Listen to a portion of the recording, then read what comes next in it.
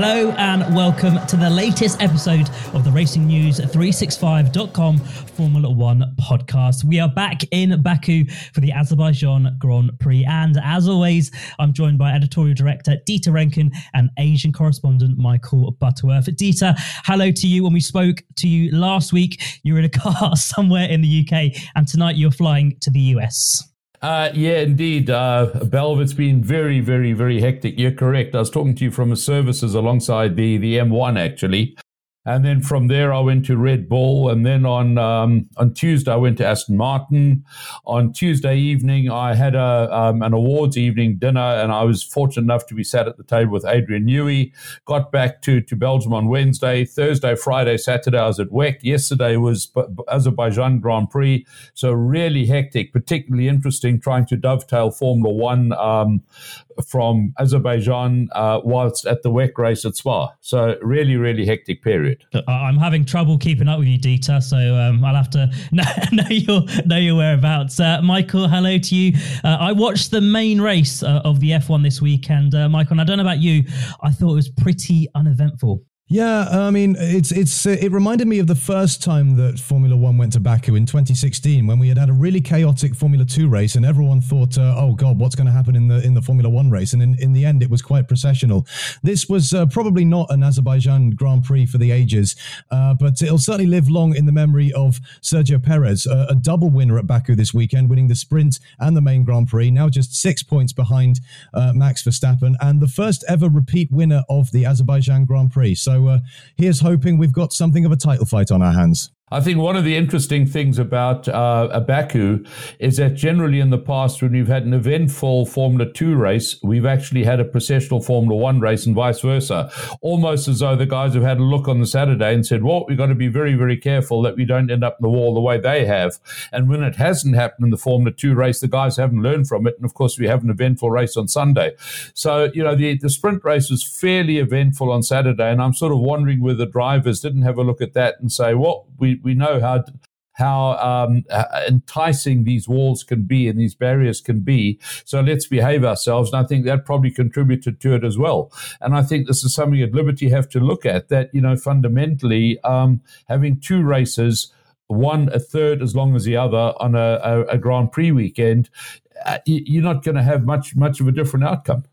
We'll dissect the F1 race later on in this podcast, but I want to start, Dieter, if I may, on the WEC race that was at your local track in Spa this weekend. Indeed, it was, Balve. Yeah, it was the 6 hour of Spa. Basically, the third round of 7 in the World Endurance Championship. The next one, of course, is Le Mans. And I'd actually gone there over the weekend to try and catch up with people to look ahead at the Le Mans 24-hour race. But what was very, very interesting was the manufacturer interest and also, therefore, the media interest. I've actually never known the Spa Media Centre that full, and I'm including Formula One here. And when I looked around, when I asked the people, I said, yeah, but you know, we've got all these manufacturers. We've got Peugeot and we've got Porsche and we've got Ferrari. We've got BMW coming next year. And there seems to be an awful lot of interest in this. And I think one of the areas is that Formula One has, without through Netflix and other activities, sort of pulled motor racing up. You know, when the tide rises, all boats rise with it. And I believe that this is also sort of pulled WEC up at the same time, and it was certainly a very, very interesting event. A 1-2 for Toyota, nothing new there, basically. I think it will change, but, you know, Toyota are basically, at the moment, the Red Bulls of WEC. Yeah, I mean, I'm not the closest follower of WEC, but I can remember a few years ago, I think the series was maybe struggling a little bit, not in as rude health as we see it today, with all the manufacturer interest that you mentioned earlier, Dieter, the likes of Peugeot, Ferrari, BMW coming in.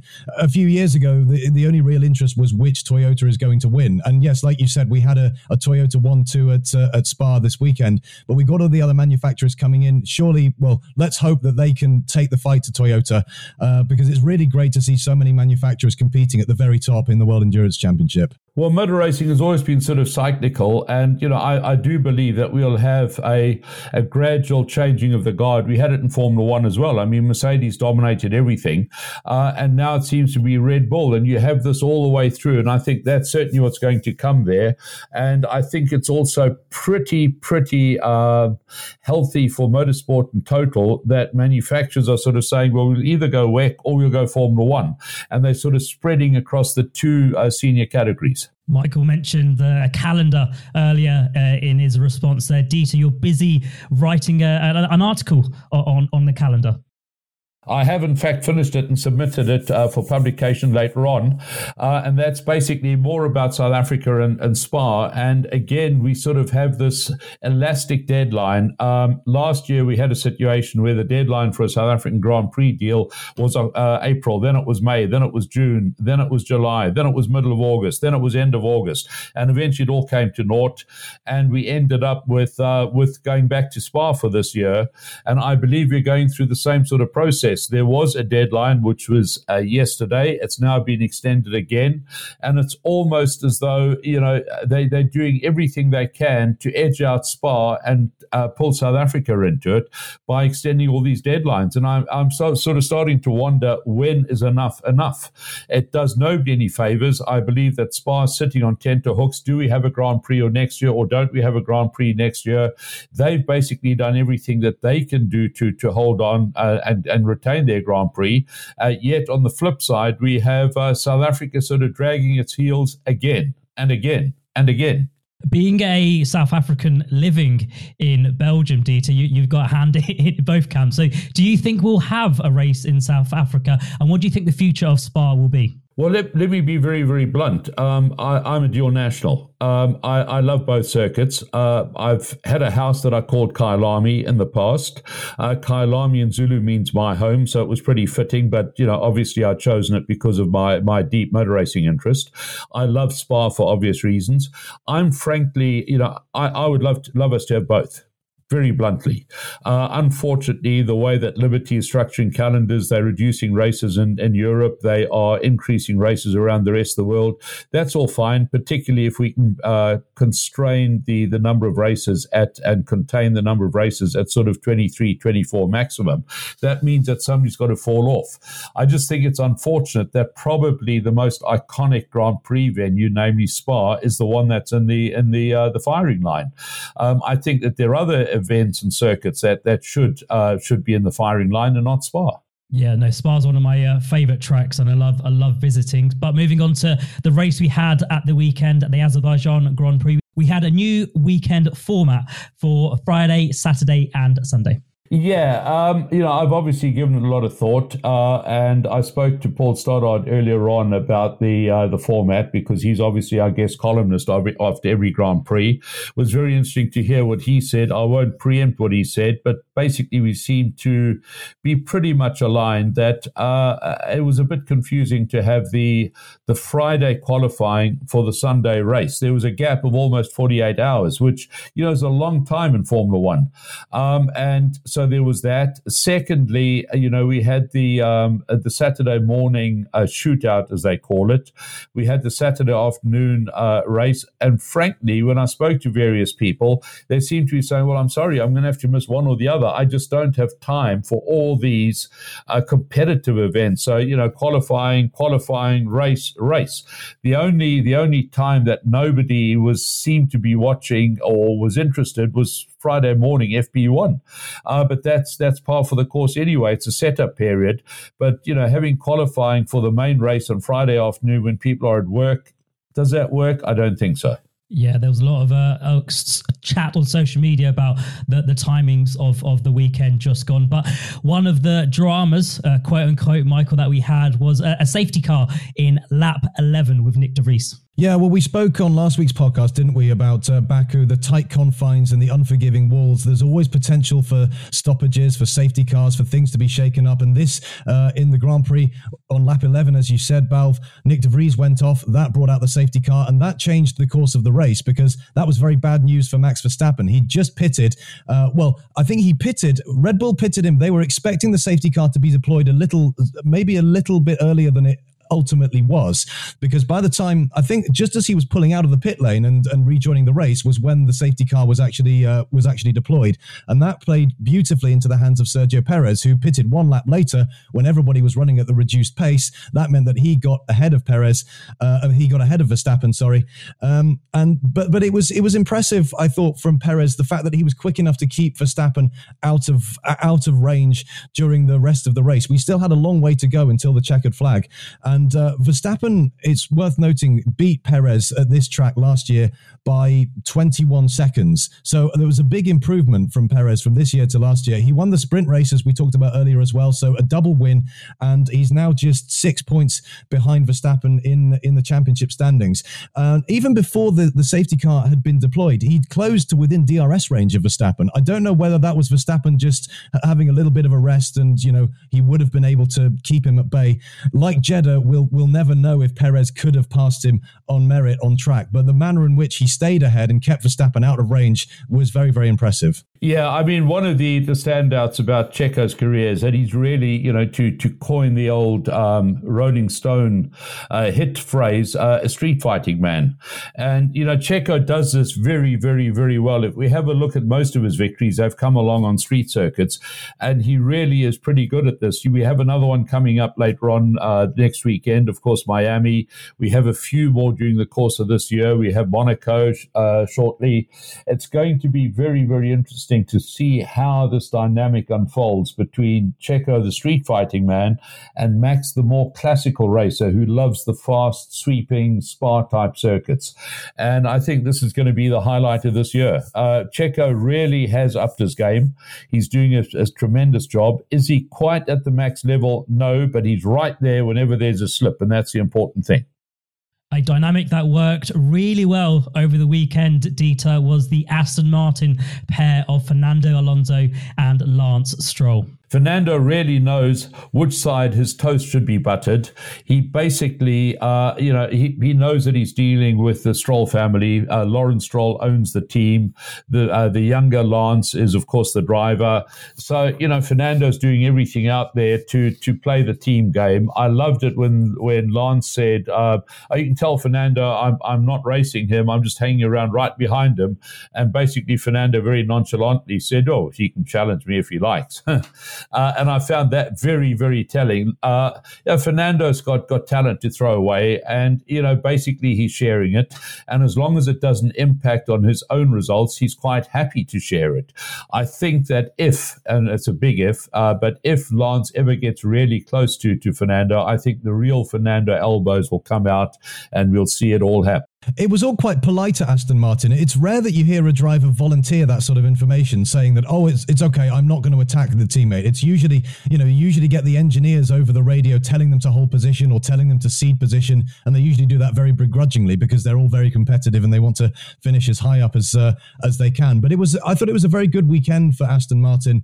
Alonso 4th and Stroll 7th. They were not the second quickest car out there today, but they really did a very good job of maximising the potential of the AMR 23, getting the best result they possibly could. And they're going to need more weekends like that if they are going to finish. It looks like they and Mercedes and Ferrari are going to be in the battle for second place in the constructors. And Aston Martin are going to need more examples of this teamwork and maximising what they can take out of a weekend as the season goes on. Absolutely, but I think there's another element here as well, that whenever a race driver says something that we find surprising, we should actually look the other way and work out why.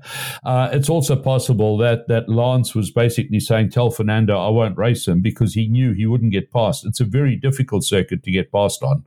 And I think that he knew he wouldn't get past, so rather than face the questions from the media afterwards, Lance, why didn't you overtake Fernando? And then he'd have to explain that he couldn't. It's a lot easier. So, well, I said I'm not racing him. So, there it is. And at the same time, Fernando nonchalantly say, well, if he wants to, he can. I don't really care, sort of style.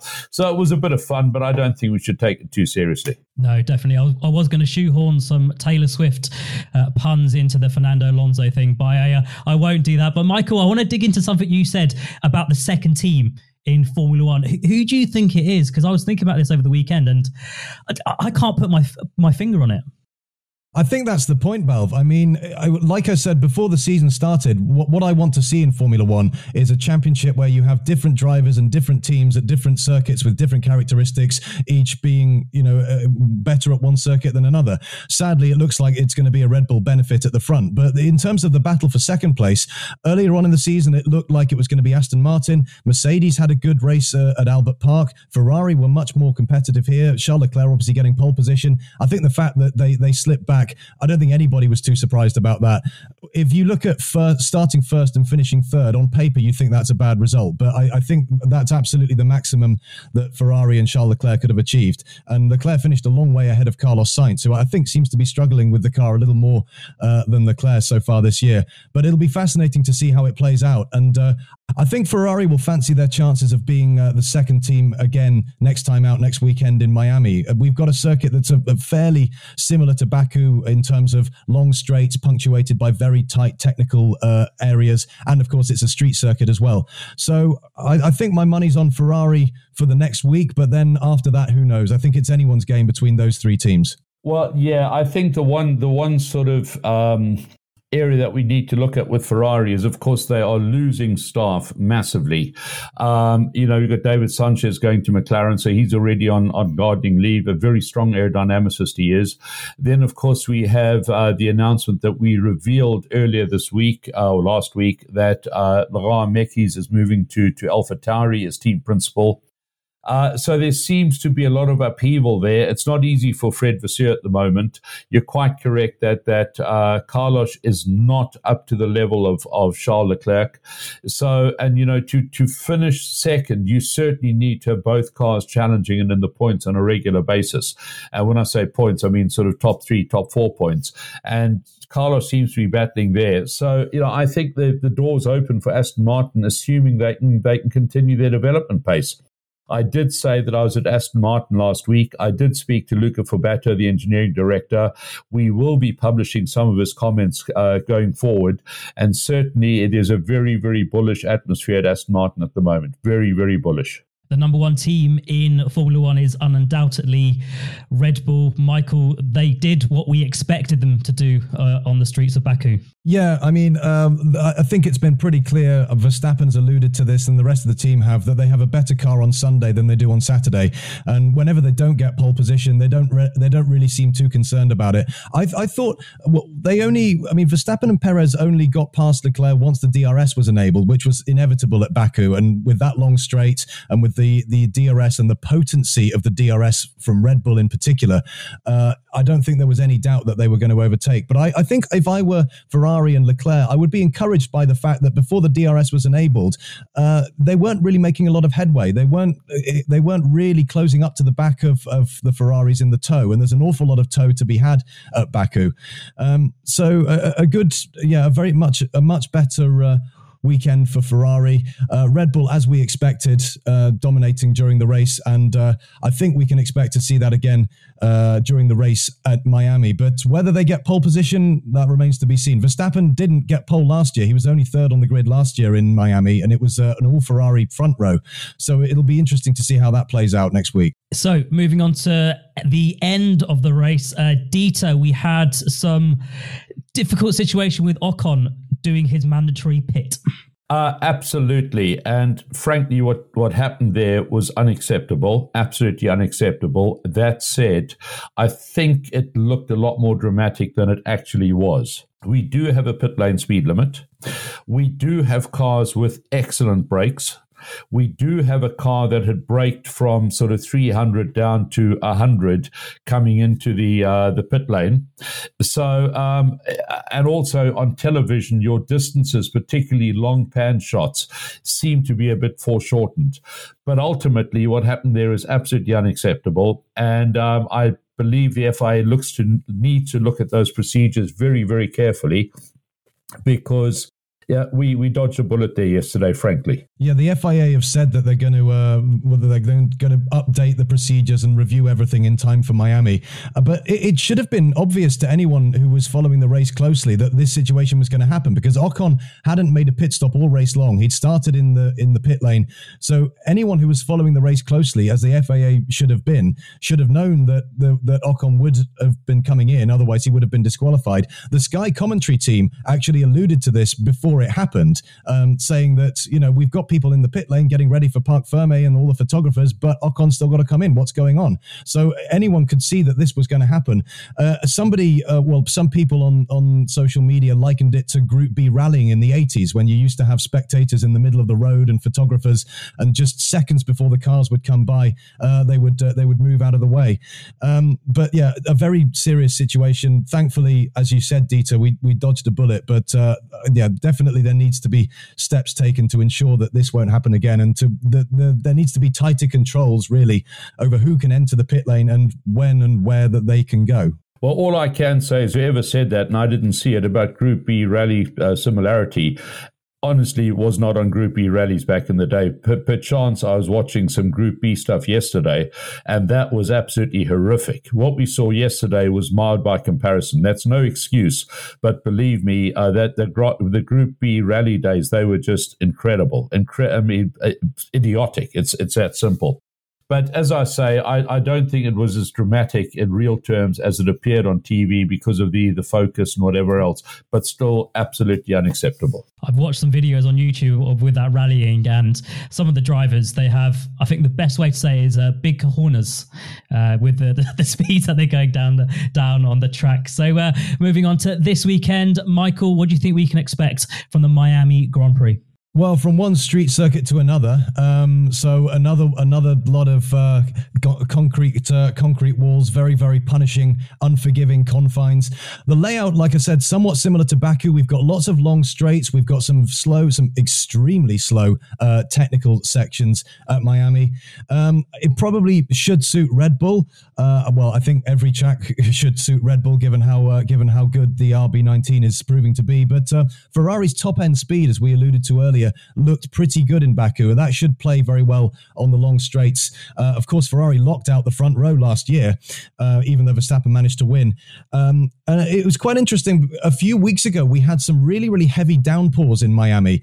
Sebastian Vettel brought the world's attention to this when he wore that T-shirt ahead of the inaugural race last year, saying that Miami will be the first Grand Prix to take place underwater because of concerns about climate change. Rain isn't yet forecast for this weekend, but it would certainly shake things up if it were. And something notable this weekend, it's going to be a very, very big weekend for Logan Sargent, because he's born in Fort Lauderdale, about 30 miles down the road from Miami. So this is very much a home race. The Miami crowd and the US crowd finally have a home driver to cheer on for the first time since 2015. We've got 3 races in America this year, and I'm sure Logan Sargent and the American public are going to be really, really looking forward to each of them. And of course, we also have a situation where his team is owned by Doralton Capital, which is New York based and just up the road. So, all in, it's a very big. And then we have the Gene Haas and Günther Steiner consolation. So, a big weekend for the Americans. Certainly looking forward to it. Talking about the first Grand Prix held underwater, of course, one of the ironies last year was that we had a display of yachts on concrete at a Grand Prix that Sebastian was saying was going to be the first one underwater. But yeah, there you go. That's the US for you. As we said, we are racing in Florida this weekend. So Dieter, Michael and I will be back next week to preview the Miami Grand Prix. And I'll be talking to you from another car again, because when we do the podcast, I'll actually be on the road from Miami to the airport. So I'll catch you from some car somewhere, some services in the US at some stage next week. Look forward to it. We'll see you then.